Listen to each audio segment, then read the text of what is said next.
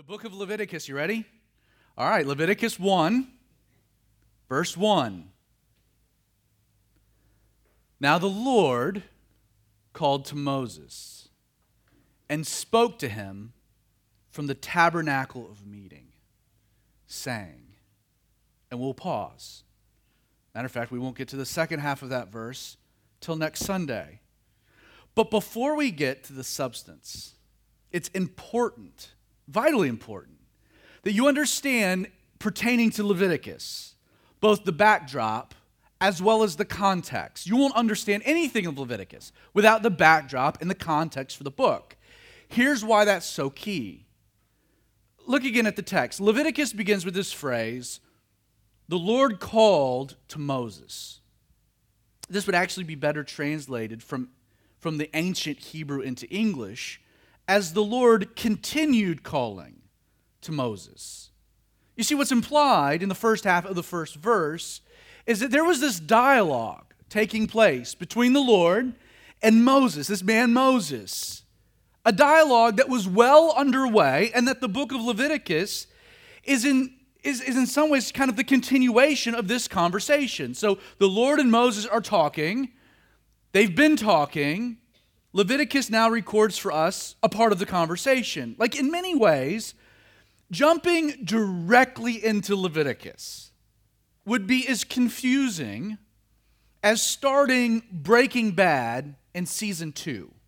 Like skipping the first season and just diving into season 2. I mean, you're going to have all kinds of questions right off the bat. Why is this school teacher named Walter White cooking meth with a crazy, often strung out druggie named Jesse? Why is the meth blue? Why is Walter being referred to as Heisenberg? Why are they scheming up a way to kill this Mexican gangster named Tuco? Like without the backdrop and the context provided in season 1, the storyline progressed or continued in the first episode of season 2 would be really puzzling. Needless to say, you'd be lost. And it's in much the same way that diving cold turkey into this book of Leviticus, into Leviticus chapter 1, without taking ample time to consider the overarching narratives that have been provided to us in both Genesis and Exodus. Like, without that, you would have obvious questions from just what we read. I mean, without any backdrop, without any context, you're left with questions. Who's Moses? Like, who's that character? Why is God conversing with him? What are they talking about? What's the tabernacle of meeting? And why is God not just there, but speaking from there? The backdrop for Leviticus really originates with the Genesis account of God speaking, creating, ordering the entire universe. All of this will tie together throughout the Bible study. When you examine the Genesis record pertaining to the physical world, this creation process, it included shaping things. Through we find separation and subsequent division. Whether it be, God calling into existence light and then separating it from the darkness, or the firmament above with the one below, or separating land and water. God would speak something into existence only to add then greater distinction by dividing it from something else. It's this pattern we find in the Genesis record. In regards to living things, a comparable order ensued. Concerning plant life, God structured nature so that the trees and the grasses and the herbs would what? Yield seed, yield fruit, but what? According to its kind, order, structure. In a similar fashion, God filled the air with birds, placed fish in the sea, created land animals, also what? To reproduce, each according to their kind. Everything in creation had a very distinct and particular order.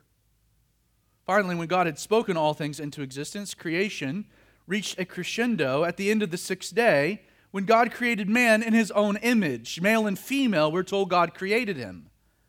God's particular order of the world was completed when he then gives man dominion over all things, as well as a home in the Garden of Eden. What's important to understand for our purposes this morning is that Genesis 1 and 2 present for us this scene of creation that possessed a particular order and structure that yielded peace and harmony. There was no strife between God and the man that he had created. As a result of that, there existed zero conflict between man and the rest of creation that had been charged to his care and his stewardship. Sadly, though, all of this beautiful order you see in Genesis 1 and 2 instantly is lost the very moment man decided to rebel against the one command of God to not eat of the tree of the knowledge of good and evil. Sin entered the human condition, creating problems with man himself, problems with man and man, separation from God. All of creation experienced the effects of this one terrible decision. You might say, in Genesis 3, order turned to chaos as creation started resisting a rebellious man charged with her care. And it didn't take very long for the situation to go from bad, and when I say bad, I'll define it as Genesis 4, one brother killing another, to much worse. In Genesis chapter 6, we read that following several generations from Adam, the Lord saw that the wickedness of man was great in the earth, and that every intent of the thoughts of his heart was only evil continually. That's bad. In fact, Genesis 6 tells us that the Lord, as he surveyed humanity by this point, he was sorry that he had even made man. He was grieved in his heart. And what resulted from this was a hard reset. Again, all included in season 1. A reset with God destroying the earth with a flood, sparing only one man, a righteous man named Noah and his family. But tragically, even after such a dramatic judgment, according to Genesis, it didn't take but just a few more generations from Noah for man to again rebel against the commands of God. Though God had initially instructed Noah and his family, mankind, to move from the ark and fill the earth, man instead chose to congregate. Instead of going out, they gathered together, and instead of subduing or filling the earth, they decided to build a great city with a tower that reached into the heavens. In the end, God intervened. By confusing their single language, the building of this city of Babel ceased, and the human race was then forcibly scattered across the face of the earth. Within the larger story of Scripture, and God's ultimate plan to provide a Redeemer, this is first mentioned in Genesis 3:15. Genesis 12 marks an important shift in the overall trajectory of the narrative when God specifically decides to now work out His will, His plan of providing a Redeemer through not all of the families of the earth, but one. He singles out and He chooses to work through a man named Abraham. And I'm going to speed up a lot of history. Abraham's promised son, Isaac, and then Abraham's grandson, Jacob, and his 12 sons. And it would be through all of their future descendants that God, spoiler alert, would provide Jesus, the Savior of the world. Now, I know I'm fast-forwarding through a lot of history. This is a summary of season 1. You can watch it on your own. But eventually, the Genesis record closes with this man, Jacob, whose name God has already changed to Israel, and his sons moving south from Canaan into Egypt because there was a severe famine in the land.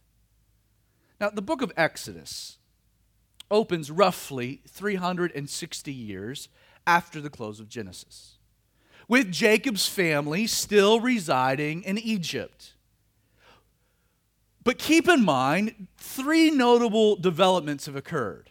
First, the sons of Israel over these 360 years have had lots and lots of babies. They've had lots of children. On account that these men were shepherds and the Egyptians hated shepherds, the Hebrews lived in an outer area of Egypt known as Goshen.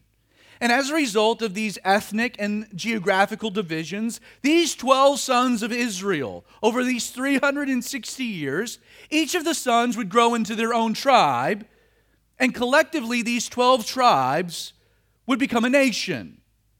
The children of Israel are literally the children of Jacob through these 12 tribes, or the families of these 12 sons. In Exodus 1, verse 7, we read that the children of Israel were fruitful and increased abundantly, multiplied, and grew exceedingly mighty, and filled the land. So they had lots of children. The second development that's important is that while the Israelites had enjoyed a measure of autonomy during the early years of their time in Egypt, because their numbers were swelling so drastically, their presence began to worry, naturally, the Egyptians. And to combat their growing threat, in the first chapter of Exodus, we read how the Egyptians began enslaving the Hebrew people in an attempt to curtail their population growth. In Exodus 1, verses 11 through 14, the scene is described the following way. Therefore the Egyptians set taskmasters over the Hebrews to afflict them with burdens. The Jews built for Pharaoh supply cities, Pithom and Ramses, but the more the Egyptians afflicted the Hebrews, the more the Hebrews multiplied and grew. And they were in dread, the Egyptians, in dread of the children of Israel. So the Egyptians made the children of Israel serve with rigor. They made their lives bitter with hard bondage, in mortar and brick, and all manner of service in the field. There is no question that throughout this 360 years, life for the Hebrew people, the descendants of Abraham, had grown severely difficult, with very little to no hope of any type of deliverance. They were slaves.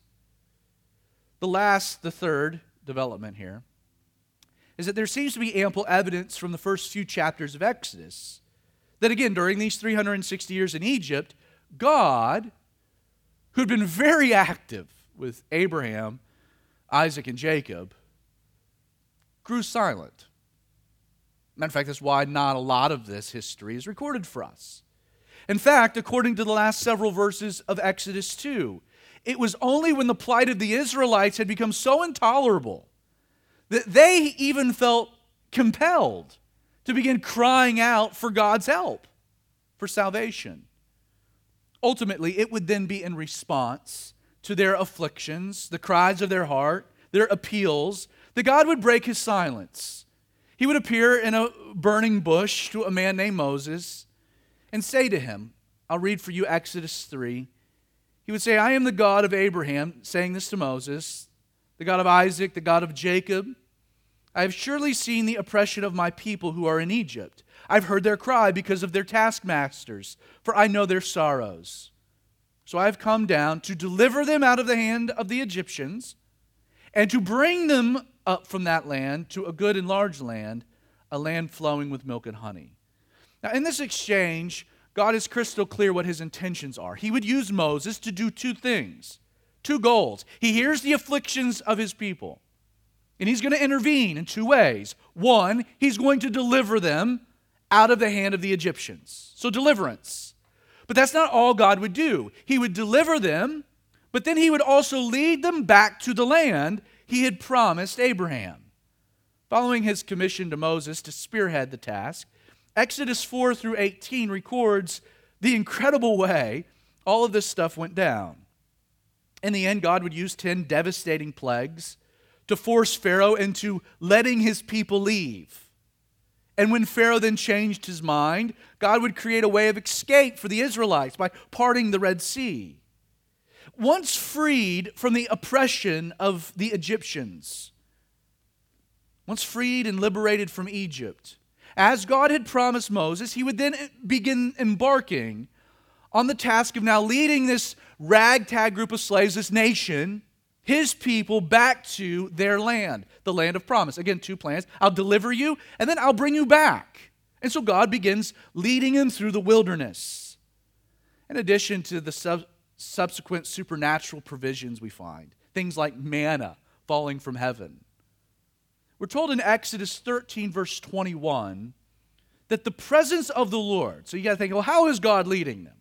Well, we're told that the presence of the Lord went before them by day in a pillar of cloud to lead the way, and by night in a pillar of fire to give them light. I mean, kind of on a side note, what a spectacular sight that would have been. Not even just the pillar of the cloud, but the fire would have been pretty awesome to have seen. Now they're making their way through the wilderness, God leading them in such a supernatural manifestation of His presence. But we find in the midst of this a significant development occurring. Matter of fact, it's a scene that begins for us in Exodus 19. You see, 3 months following their liberation from bondage and departure from Egypt, God intentionally leads the Israelites to the base of Mount Sinai. Commands Moses, gives him instructions. The people are to take 3 days. They're to purify the camp. They're to consecrate themselves. Something big is about to go down. Exodus 19, verses 16 through 20 tells us what follows. I'll read it for you. We're told it came to pass on the 3rd day, in the morning. And again, just try to play this out in your brain. There were thunderings and lightnings and a thick cloud on the mountain. The sound of a trumpet was very loud, so all the people who were in the camp trembled. And Moses brought the people out of the camp to meet with God. And they stood at the foot of the mountain. Now Mount Sinai was completely in smoke, because the Lord descended upon it in fire. Its smoke ascended like the smoke of a furnace, and the whole mountain quaked greatly. And when the blast of the trumpet sounded long and became louder and louder, Moses spoke, and God answered him by voice. Then the Lord came down upon Mount Sinai on the top of the mountain, and the Lord called to Moses to the top of the mountain, and Moses went up. Now, from this spectacular scene, there's a lot that happens. A lot of going up, going down, dealing with other things. But what we have, generally speaking, are 20 chapters of instructions that God gives to Moses for how his new people were to be ordered and how their society was to be structured. What we know is the law of Moses, summed up in 10 commandments. I didn't know if you knew that the 10 commandments are the summary of all of the commandments. But they were given by God to the people. Tablets of stone with very specific and detailed directives that pertain to almost every single aspect of their lives. Aside from this, God also, during these 20 chapters, He dictated to the people the way that they were to interact with Him moving forward. Here's how to live. Here's how we're going to get along. Parts of the process here, God designating from Mount Sinai the tribe of Levi, again, the family descendants of this man Levi. They were going to make up the priesthood. They'd come before God on behalf of the people. God also gave Moses the blueprint for the tabernacle, how it was to be specifically instructed, down to every single detail. God even gave, in these 20 chapters, design specs for all the utensils and artifacts and furniture that was to be used in this new place of meeting. Once completed, God's plan was to leave Sinai and indwell this tabernacle, situated in the very midst of the camp.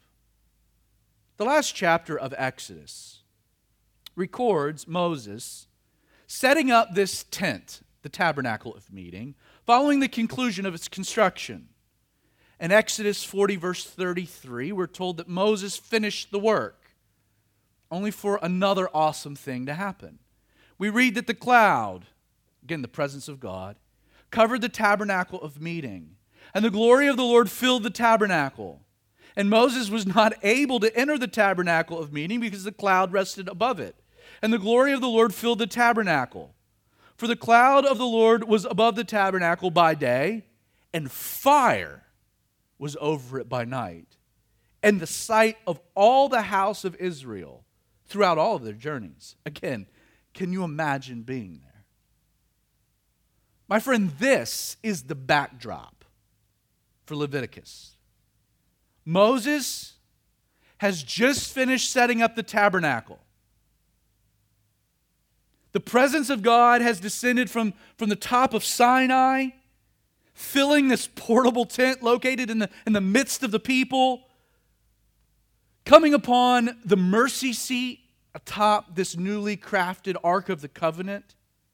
From this tabernacle of meeting, the Lord now called to Moses, with Leviticus recording for us the continuation of this important conversation. A conversation, I should again reiterate, that centered upon how the people were to relate to their God and how they were to live in harmony with one another. Let me give for you just a basic outline for the book of Leviticus. The first half, you can divide it into two halves really. First half, chapters 1 through 17, discusses how man should approach a holy God. Within this first half, chapters 1 through 7 talk about 5 different sacrifices. Chapters 8 through 10 deal with the priests and their specific role in this process of us interacting with God. Chapters 11 through 15 provide instructions on what's clean and unclean on a myriad of various issues. That'll be fun to get through. Chapter 16 deals with the Day of Atonement. Chapter 17 addresses the handling and the sanctity of blood. So the first half, how man should approach a holy God. The second half of the book, chapters 18 through 27, unpack how man should now live and interact with each other. Again, within this half, you find all kinds of topics that are covered. Things that are really relevant, honestly. Sexual sins. God goes on the record about sex. He talks about contracts. Right kind of contract, bad kind of contract. The redemption of property. Lending money to others. How to do it. What stipulations should be placed on it. God even talks about when to take a vacation. Sets up within the Hebrew calendar some very specific times. Take a break. Relax. God talks about how to make restitution when someone's wronged you. How to honor parents. On and on and on this list goes. Again, the first half, how man should approach a holy God. And the second half, how we should live and interact with one another with God in the midst. Again, super relevant. Now, to understand the substance of Leviticus, never forget the larger purpose behind God freeing the Israelites from their bondage in Egypt. This is an important concept. For starters, God called the Hebrew people, the descendants of Abraham, out of Egypt. He promised to bring them to a land of promise. Why? Well, simply put, to make them his own people, a special people. God desired a relationship with the children of Israel. A relationship that you should keep in mind that was to be intimate. And in many ways, covenantal in nature. Like to do this, God came and he literally made his home in the middle of the camp. He told Moses, build me a tent. It's got to be portable. And I will live with my people. Anthropomorphically, the relationship here was akin to that of a husband and a wife. It's marriage language written all over the law. Israel was to be God's bride, which, by the way, explains, again, marital language, you're entering into a covenantal relationship with someone. What's the first thing? The first stipulation. I love you, I want you to love me, and as a result, have no other gods but me. Can you be faithful? Later on in the narrative of the Old Testament, when the children of Israel have not been faithful, God tells his prophet Hosea to marry a prostitute. She goes out and cheats on him, and God's like, that's how I feel. It's heavy. It's intimate. It's raw.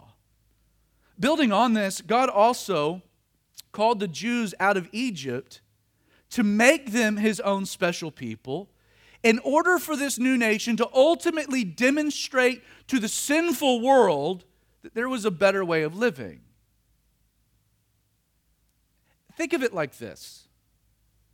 God was looking for a body, a nation who'd embody his heart for the lost world.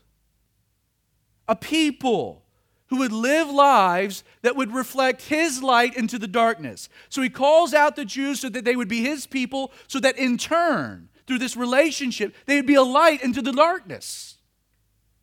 Broadly speaking, this is one of the main reasons for the law, including Leviticus. God gave specific instructions for how his relationship with Israel was to function, and he established a distinct way their lives were to be ordered. The plan was to present in Israel a blueprint for how God had always intended life to be lived. One of the great criticisms of Leviticus, with all of its ancient rules and laws and regulations, is that the way Leviticus goes to set society appears to be regressive. These ancient things and customs. Man, we're regressing. The problem with such a perspective, though, is that it fails to consider God's overarching purpose. For several years, I've coached my son Quincy and U6 and U8 soccer. I don't know a lot about soccer, but I know enough. As a matter of fact, with these two specific age groups, there's really only two rules.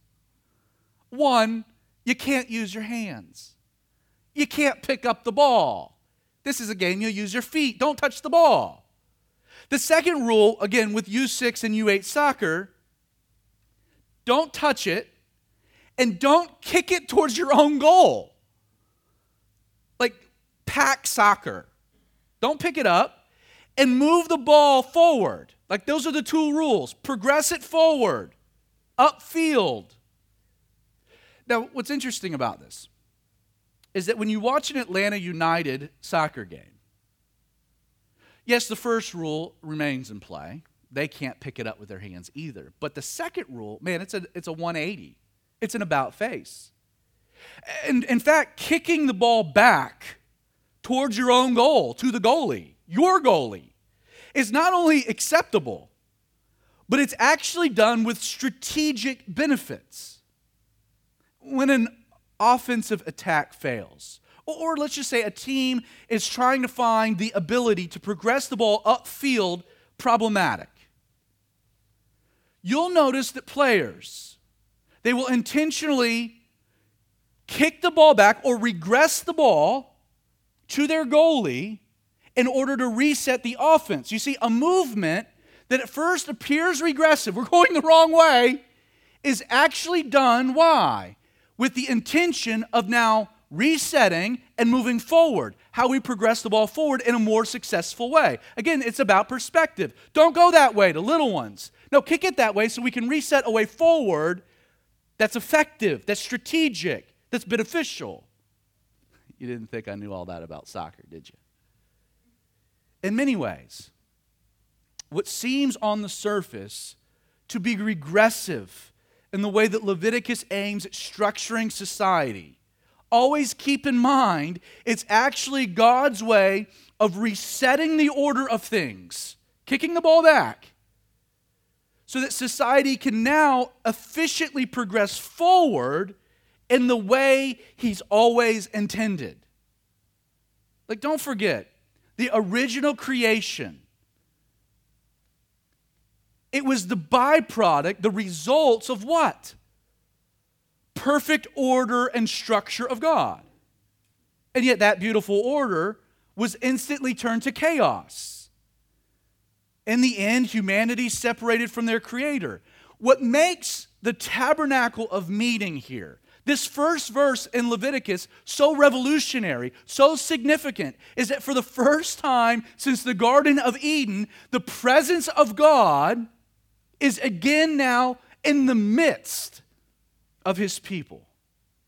The idea, the picture, remember back in the garden, how God would come and walk in the midst of them, in the cool of the day. But sin separated that. There was a departure, but now there's a returning. Like, in many ways, This conversation that God has with Moses, continued in Leviticus, was designed to specifically hearken us back to the original creation narrative.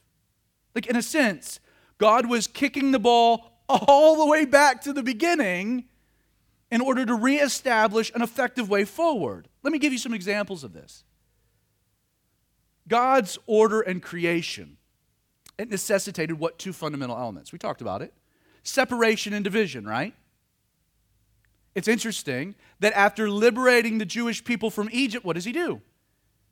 Before he embarks on this process of reordering or recreating society, God first separates them. He separates them from the rest of the world. While we have 7 days presented in Genesis in which God created, it's worth pointing out that there are 7 lengthy sections in Exodus which document God articulating how the tabernacle was to be created. In fact, there are 7 pieces of furniture also specifically designed to be created and fashioned. On a side note, they also tie to the 7 I am statements of Jesus. The altar of sacrifice, laver of washing, golden lampstand, table of showbread, altar of incense, ark of the covenant, the mercy seat. Aside from this, 7 days are eventually required of Aaron and his family, these Levites, to consecrate themselves before engaging in priestly duties, and 7 days to sanctify the actual altar for use. 7, 7, 7, 7, all tying back to the creation. Beyond this, the very language used throughout the process establishes this connection to the creation account. In Exodus 39, verses 42 and 43, we read, according to all that the Lord had commanded Moses and the children of Israel, they did. And Moses looked over the work. Notice that he examined it. And indeed it had been done as the Lord had commanded. So what does Moses do after examining it? He blesses it. And it was good. This word blessed is the identical Hebrew word we find repeated all throughout Genesis 1. When after creating something that was living, God said, be fruitful and multiply. And we're told God blessed them. In Exodus 40:33, when we read that Moses finished the work of the tabernacle before setting it up in the presence of God descending. Again, we find in that word finished the same Hebrew word in Genesis 2:1 and 2, kind of the summary. We're told, thus the heavens and the earth and all the host of them were finished. Same word. On the 7th day, God ended the work which he had done, literally finished, and he rested on the 7th day. In the creation account of Genesis, everything is initiated, right? How? And God said, fill in the blank, right? And God's over and over every day. And God said, and God said. From his word came order and structure, creation operating according to design. Do you think it's an accident then that the book of Leviticus opens, now the Lord said? Same language. In fact, the Hebrew title for this book is one word translated as, and he called, or literally, God said. You see, what's taking place in Leviticus, and this will help you as we unpack all of this stuff, it's a recreation. After calling his people out of the world, separation, God now intends from this tabernacle of meeting to reorder what sin had destroyed, to fix the chaos brought into the world because of sin and man's rebellion. In this conversation with Moses, the Lord will define a new way of living. By the way, in direct contrast to their experiences of bondage in Egypt. Within the pages of Leviticus, you will find God crafting a new societal structure for his people. You might think that God is going on the record that there's a new way to be human. God intentionally doing what? Kicking the ball all the way back to the beginning by invoking creation language, setting the parameters on how we're going to go forward. Keep in mind, while God's people, the Israelites, think about, okay, they're at Sinai, but what do they look like? I mean, they had 3 months earlier, 3 weeks earlier, whatever it is, they've just been liberated from bondage. They had been slaves. Egypt, which, by the way, is this picture of the world, this worldly structure, this fallen society. Egypt, there's no question, had a particular way of ordering society, structuring society. There was unquestionably a hierarchy in Egypt of human value. There were the haves and the have-nots. There were the free Egyptians and the slaves. This societal order, devised by a sinful man, was completely rigged. Inequality, injustices were rampant throughout Egyptian society. Imagine what it must have been like to experience liberation, to experience freedom, when you've only known your entire life, generations speaking, of injustice and bondage. Like, it's only logical that a nation of slaves would naturally grapple with the existential question of what it even means to be a human being. I've only been property. Now I'm set free. What does that mean? New challenges emerge. How should society be ordered? Who should be the one making those decisions? The Hebrews had been freed from Egypt, and God wanted to teach them the right way to live and how best to interact with each other. And yet, before doing that, God knew the only way man could live holy and in peace and harmony with each other was for God to come and dwell in their midst. Without that, it could never be achieved. You know, Leviticus, what I love about it is it doesn't present the edicts of God perched in heaven, or for that matter, even on top of Mount Sinai. Instead, what we find in Leviticus is an appeal from God dwelling in the midst of his people. Because man could not enter the throne room of heaven on account of his separation from sin, God brought the throne room of heaven down to earth, put it in the middle of them. According to Hebrews 8, verse 5, the tabernacle of meeting was literally patterned after the throne room of God and was designed specifically to be the copy and the shadow of heavenly things. While the presence of God in the midst of his people was an essential component to this new way of living God was about to institute, the people needed to know first that there was a right way and a wrong way he was to be approached. Leviticus will address such things, and I have to say that this is a lesson our society desperately needs to know and be reminded of. God cares not just about approaching him, but how you approach him. Ultimately, this explains why Leviticus, it opens. It's been 7 chapters doing what? Unpacking a sacrificial system of atonement. Again, another way of kicking the ball back. Think about it this way. From the original sin of man, Adam and Eve in the garden, what happened? In fact, God, after seeing their ineffective coverings of fig leaves, before kicking them out of the garden, sealing their access from the tree of life, what does he do? We're told that God provided them skin, lamb's skin, to be an effective covering. In essence, God offered a blood offering, a sacrifice in the garden to provide them coverings. Everyone wonder, where does this whole idea of sacrifice originate? In the garden, by God. He made the first offering. By the way, the second offering happened at Calvary. Genesis 4. Cain and Abel. What's the first thing we see them doing? Coming to make what? An offering. In fact, the entire scene and how it develops reinforce the idea, again, that God cared not about coming, but how you came. Thus, Cain's offering was rejected, and Abel's was accepted. It's worth noting that following the flood, again, bringing all of these things back, following the flood, in Genesis 8, verses 20 through 21, we read that Noah leaves the ark, and what is the first thing he do? He built an altar to the Lord, and he took of every clean animal and every clean bird, and he offered burnt offerings on the altar and the Lord smelled a soothing aroma. All of that language you find in every chapter of Leviticus. It should also be pointed out that the clean animals, the clean birds, how does Noah even know that? We don't have the law yet. Again, God has established precedents, principles that Leviticus kicks back to so we can move forward with. God had liberated them from Egypt.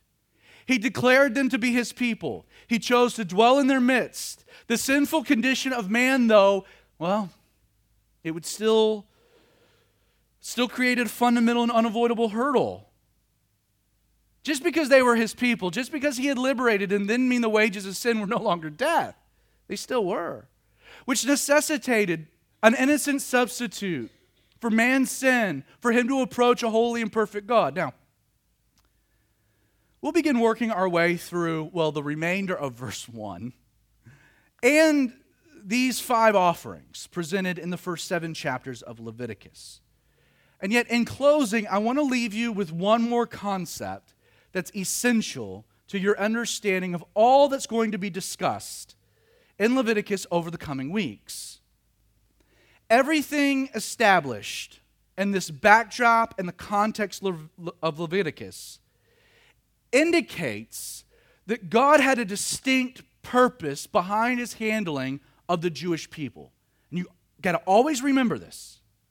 God graciously freed them from their bondage in Egypt when they could not free themselves. He made them His people by dwelling in their midst. Why? He does these things so that they would naturally demonstrate to the lost world the life God intended for all humanity. Don't miss this. While God kicked the ball back for good reason, the Levitical system only intended to establish the framework for how the ball would successfully move forward. That's all it does.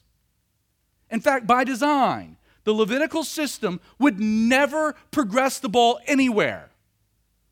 Moves it back, sets a framework for moving forward, but it never moves the ball. By design. Think about it.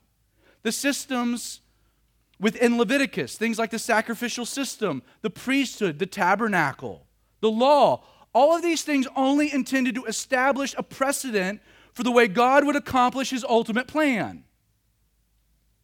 Let me go through these quickly. The sacrificial system only reinforced the consequences of sin.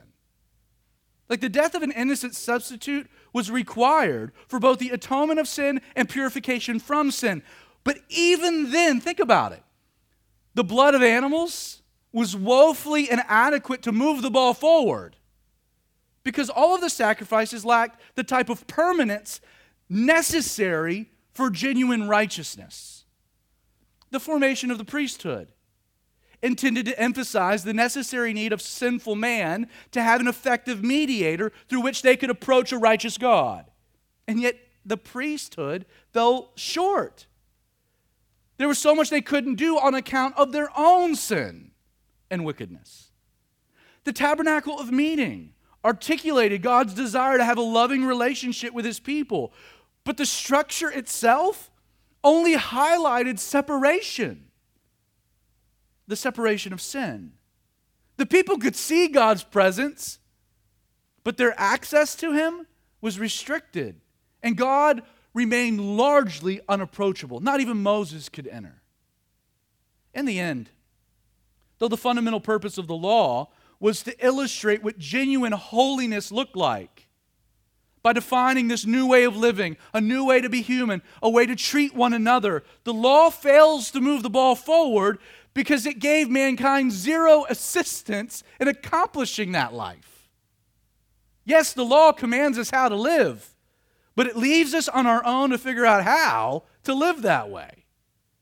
Understand, as part of God's design, according to His ultimate plan, yes, He frees people from bondage. in order to make them his people by dwelling in their midst, so that their lives would be a light into the world. But the only way any of those things could ever be achieved, the only way the ball could be successfully moved forward to that intended desire, would be through a work of Jesus occurring within a framework established in Leviticus. If you don't understand Leviticus, it's hard to even know how Jesus accomplished what he did, yet alone to know what he did. Like in the end, Jesus came and moved the ball forward when he willingly offered himself as a permanent sacrifice to atone for our sins and cleanse us from all unrighteousness. While every sacrifice in Leviticus proved ineffective, they were all successful because they established a framework for Jesus and what he does on the cross to deliver us from sin and make us righteous. Because of the acceptance of his work at Calvary, Jesus' status in heaven, he can act how? As our high priest in heaven, effectively mediating for us a new covenantal relationship with God, granting us access to the throne room of God for the first time. We can all approach through Jesus. How amazing it is to consider. In Jesus, we are now the people of God. How? Not by having God physically dwelling in our midst, but by having his Spirit indwelling our hearts. The ball moving forward. And what manifests from these things? Well, it's where the ball always intended to land. Because of Jesus' work, the life of godliness described in the law is attainable. How? Not by what you do, but through a natural manifestation of his Spirit working in our lives. And what does that do? Well, it not only just changes the way we live, not only does it make us a new human, but in turn, it finally enables us to effectively represent God in the world. The light of God doesn't just dwell in the midst of the camp. It dwells in the midst of his people. Again, in the end, the key to unlocking Leviticus is not to view the book as a list of things you should be doing, but to instead see it as one, God intentionally setting the framework for the work Jesus would do for you, and two, God explaining how that work, the one he does for you, should then naturally influence the way you live and order your life. How to relate to God? We can only do it through Jesus. A work he does for us. And that should naturally produce a new person. Again, how we live. The natural manifestation of those things. You see, Leviticus is God establishing the precedent for grace, as well as the many ways in which his grace really does change everything. And so, Father, Lord, we just set this study